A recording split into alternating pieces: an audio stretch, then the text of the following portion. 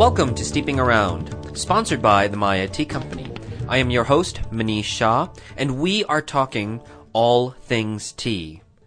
Well, before we start talking all things tea, I do want to acknowledge the fact that the holidays have officially begun. I hope all of you had a wonderful Thanksgiving. I love the Thanksgiving holiday. I'm a pretty grateful person most of the year anyway, but Thanksgiving is just so cool because you get this chance to extend that gratitude to the people around you, your friends, your family, and the people who surround you. It's wonderful. I really enjoy Thanksgiving. And I have a lot to be thankful for sure. I have a funny story. So right before Thanksgiving, I got to teach tea to my oldest son's fourth grade class. They were doing colonial days, and they wanted to have a tea time there to show kind of what the colonists like to do, which was a formal tea, because tea was a big part of colonial life. We had that conversation not that long ago when we talked about the Boston Tea Party. I think it's cute, too, that 3 weeks prior, I was teaching tea to executives and coffee and tea professionals from around the country at a really high level in Seattle. So to go from teaching in Seattle to teaching little fourth graders about tea, what a great life to be able to do both and find joy in both. And in all of it, we get to have our weekly discussions, which I so appreciate you listening to. So I'm thankful for all of you as well. This week, we are finishing up our series on black tea, and we are going to get into the history of black tea, how it was discovered and where it came from, and really, black tea has an interesting story different than the others because most of the other types of tea that we have talked about have all originated in China, and their histories are pretty contained therein. But black tea also has a history outside of China, and we're going to cover that as well. And in our question of the week, I get into teas and fleas, so you'll want to stay for that.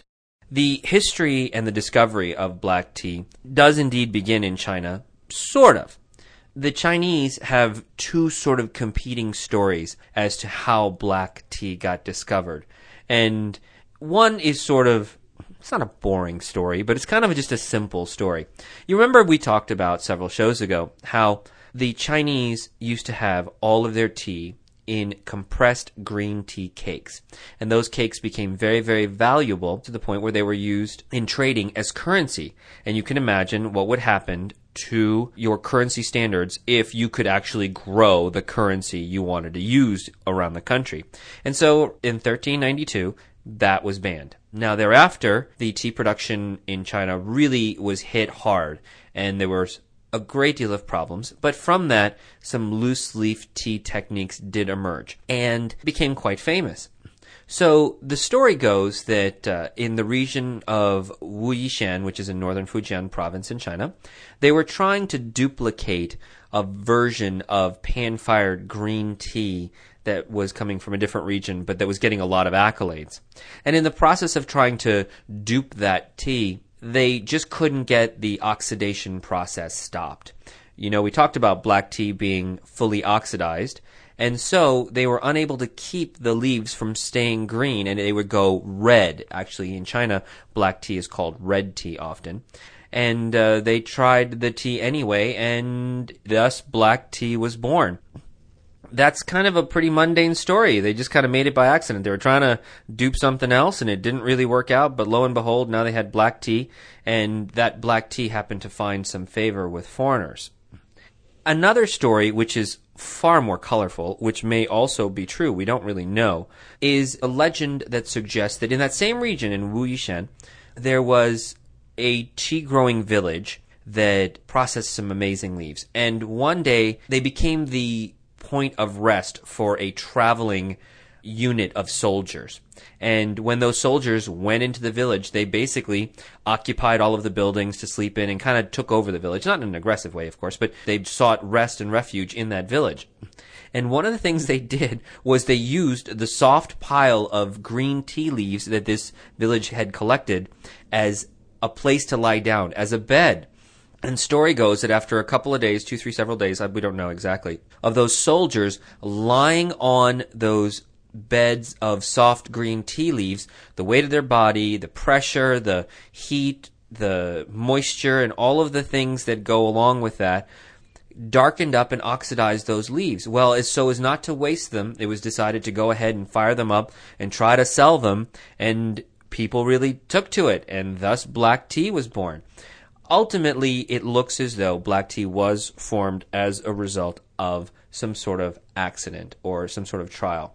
It was not something somebody had ever intended, because really in China, green tea is the tea of favor.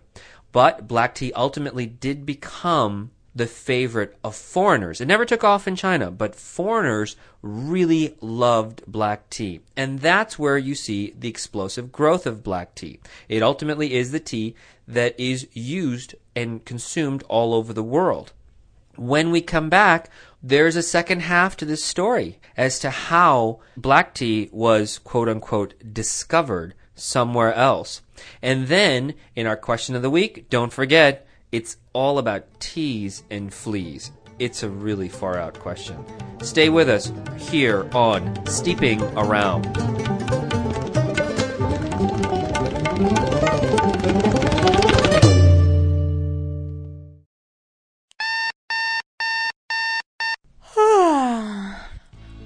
Are you tired of those groggy mornings, but coffee is wreaking havoc on your body?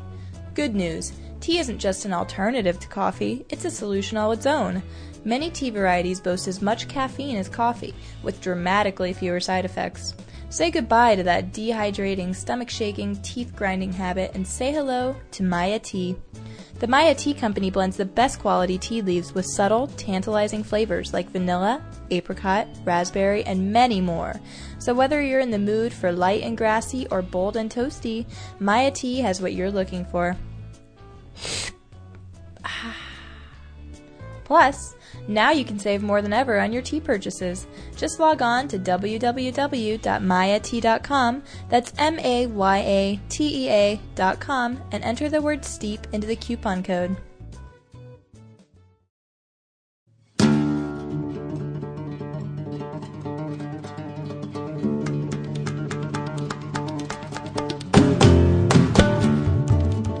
We're back here at Steeping Around.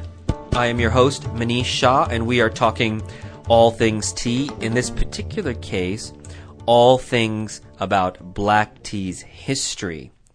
We covered how black tea was discovered in China. And truth be told, while the technique was discovered in China, there's more to this story than meets the eye. You recall, all the tea types that we've discussed so far have involved Camellia sinensis. And if you go back through our shows, you know that there's another type of tea called Camellia assamica. It's a different type of bush. Black tea and Camellia assamica have a very important connection. Now, around 1610, when the first ships of tea were moving by the Dutch East India Company into Europe, all that tea was procured in Indonesia. It was Chinese tea, but it was from Indonesia. China was essentially cut off from the world. They did not open their harbors for free trade. Later, towards the end of the 17th century, 1685 or so, they opened up some harbors, and now Chinese tea could move in earnest, in very large quantities, out of China and into Europe, and thus the trade was born. Now, tea was awfully popular, but you have to pay for that tea, and they were trying to pay for it using silver, gold, metals. Well, that would have essentially depleted European countries of much of their currency and much of their holdings. And so this was a big-time problem. So the British, in an attempt to solidify their position, came up with kind of an interesting and maybe even a little nefarious idea. They decided, rather than trade silver and gold for tea, it might be better to trade something the Chinese wanted, opium, specifically opium that they could grow in India. You know, it wasn't safe to carry all that silver and gold on ships. It was prone to being pirated and all kinds of other things. Here now you could have opium grown in India, brought over to China, take their tea from China, and bring it back to Europe. And the other thing, too, is that opium is awfully addictive. So it kind of ensured the fact that they would have a product that was going to be in demand for a while. And so opium seemed like an ideal candidate for trade here. Ultimately, obviously, the Chinese emperors didn't want that. They didn't want opium spread throughout their land, and because of its addictive nature, they were pretty worried about it. And so they made every attempt to prevent this from happening. And ultimately, war broke out. Well, the Opium Wars were fought in the mid-1800s, but ultimately, military might did prevail for the English, and they procured their right to sell their opium and receive payment in the form of tea. So that process did indeed get started. But in that revolving tension, the British became particularly sensitive to the fact that they were very dependent upon the Chinese. And they had been searching for a way to grow their own tea. And they had tried. They had taken seedlings and tea plants from China over to Darjeeling, high mountain regions, and tried to plant those Chinese seeds there. But it didn't really work. Variations, problems, they couldn't get it right. Plus, they're not very versed in the techniques and the subtleties of making that tea. So it proved to be rather problematic. And every attempt that they made to try to grow their own tea somewhere else really just did not work at all. And in the attempt to figure out a way to grow their own tea, they happenstanced upon a bush, Camellia assamica. And it turns out a gentleman by the name of Robert Bruce, and I say this quote-unquote, discovered the fact that there is this camellia growing in the Assam region of India that is a close cousin of Camellia sinensis. And this plant was found growing wild, and they say wild, but the fact is that many of the local tribes people did actually brew tea from these leaves, and they had many of the same effects. Now, this assamica bush was considered to be somewhat inferior. Not as great as the tea that they were getting from China, or the leaves weren't as good as the tea that was grown in China. And that still sort of holds true. A lot of people consider that the sinensis bush is far superior in many respects to the assamica bush. They tried to do several things about getting the sinensis bush planted in Assam, but it ultimately never worked, and they had to settle on creating good tea using the assamica bush. And thus, that region in Assam today is the largest tea growing region in the world. From there, that tea has been planted all over the world. You'll find it in Africa, you'll find it in South America. But it really was the tension between trying to get all that tea out of China and trying to find another alternative place to grow tea, another source for tea, that led to its discovery in Assam, and thus black tea, as we know it today, being enjoyed by so many around the world, is now grown around the world, but from that original bush found in India. When we come back, we are going to delve into a very kooky, that's the only word I can describe this, a kooky question about teas and fleas. So, stay with us here on Steeping Around.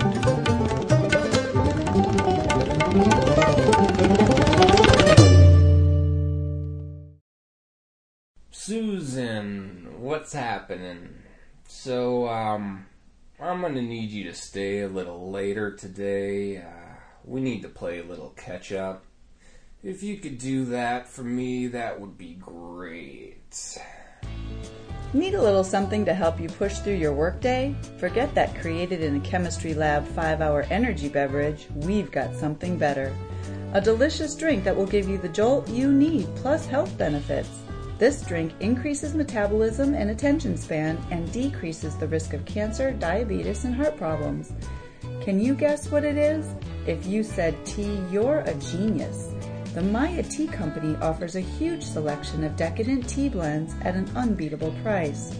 So whether you're in the mood for something light or bold, hot or cold, Maya Tea has just what you need. And even better, you can get it right from your desk.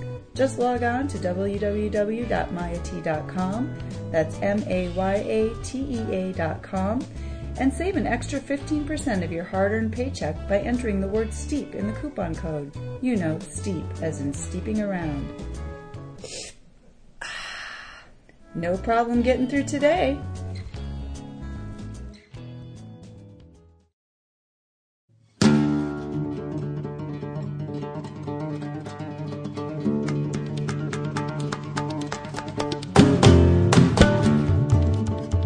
Welcome back to Steeping Around. I am your host, Manish Shah, and we are talking all things tea. This week, we have a very kooky question. And if you have some kooky questions, you should not hesitate to ask me. Send me any tea-related question you have, and I would love to answer them on the air. My email address, which is the best way to send me a question, is steep@mayatea.com. That's STEEP at mayatea.com. Or you can always friend us on Facebook. We have 2 Facebook sites, one for Steeping Around and another for the Maya Tea Company. You can always post your comments and your questions there as well. We do read them. And finally, please visit our website at www.mayatea.com. This week's question was actually asked to me. It was a very random question at one of the farmers markets. And they had asked me, is it true that black tea can help me keep away fleas from my dog? And I thought, I had never heard that question. I've been asked a lot of questions, truly, but I had never heard this question before. And I said, no, I don't think so, but I will check. And I had to share this with you because this is too funny. Now, I know enough to say that the caffeine in tea actually acts as a repellent. So insects do not like caffeine. It is a natural repellent for insects, and so there's not a lot of infestation that goes on to tea leaves specifically because caffeine keeps them off. So it was technically possible that, yes, tea could be used to prevent fleas, I suspected, but I don't know how it was used, so I did a little digging. And it turns out that if you put a little bit of dried tea leaves, so the ones you've already used, but if you allow them to dry out after the fact, that scent and some of those residual elements, if you put in the bedding of your dog or your cat or on certain surfaces, it can actually help repel fleas. Now, I don't have any anecdotal evidence of this. I am allergic to cats, so obviously I don't have a cat. And it's been a long time since we've had any pets in the house, any dogs. And I don't recall them having fleas anyway, so I don't know if I would have ever used tea to help prevent that. I have not asked my vet of those years if this works. But according to what's out on the internet and a little research, yes, indeed, a little dried black tea leaves applied to some bedding and surfaces for your animals might help you prevent fleas. Go figure. If you do have a kooky question, like I said, send them over. You just never know what we'll tackle next as a question on this show. One thing I do know, what we are going to tackle next is going to be awesome. You should sit here and look back. We have talked about the 4 major types of tea. We've reviewed histories. We've reviewed health benefits. We've gone over all the subtleties. By now, you know a lot about tea. Really, it's really great. It's a great foundation for where we're headed. In the upcoming weeks, we're going to get into some very interesting varietals. We're going to talk about jasmine tea and different types of scented tea, lapsang souchong. We're going to delve into chai more deeply. And next week, we are going to jump into a type of tea that is so unusual, most of you have probably never heard of it, but it is an amazing category of tea, and we are going to bring it to the surface. We're going to talk about pu'er, and it's a type of tea that's fermented. It's wonderful, and I'm so looking forward to getting into some of the more unusual, different types of tea, and also shedding some light on some types of teas that maybe you are already familiar with. So it's only going to get more interesting in the upcoming weeks. Thank you for listening this week. Get your holidays off to a great start. Enjoy your frenzied shopping. And as always, I appreciate you taking the time to listen. It's always fun when you're steeping around. Talk to you next week.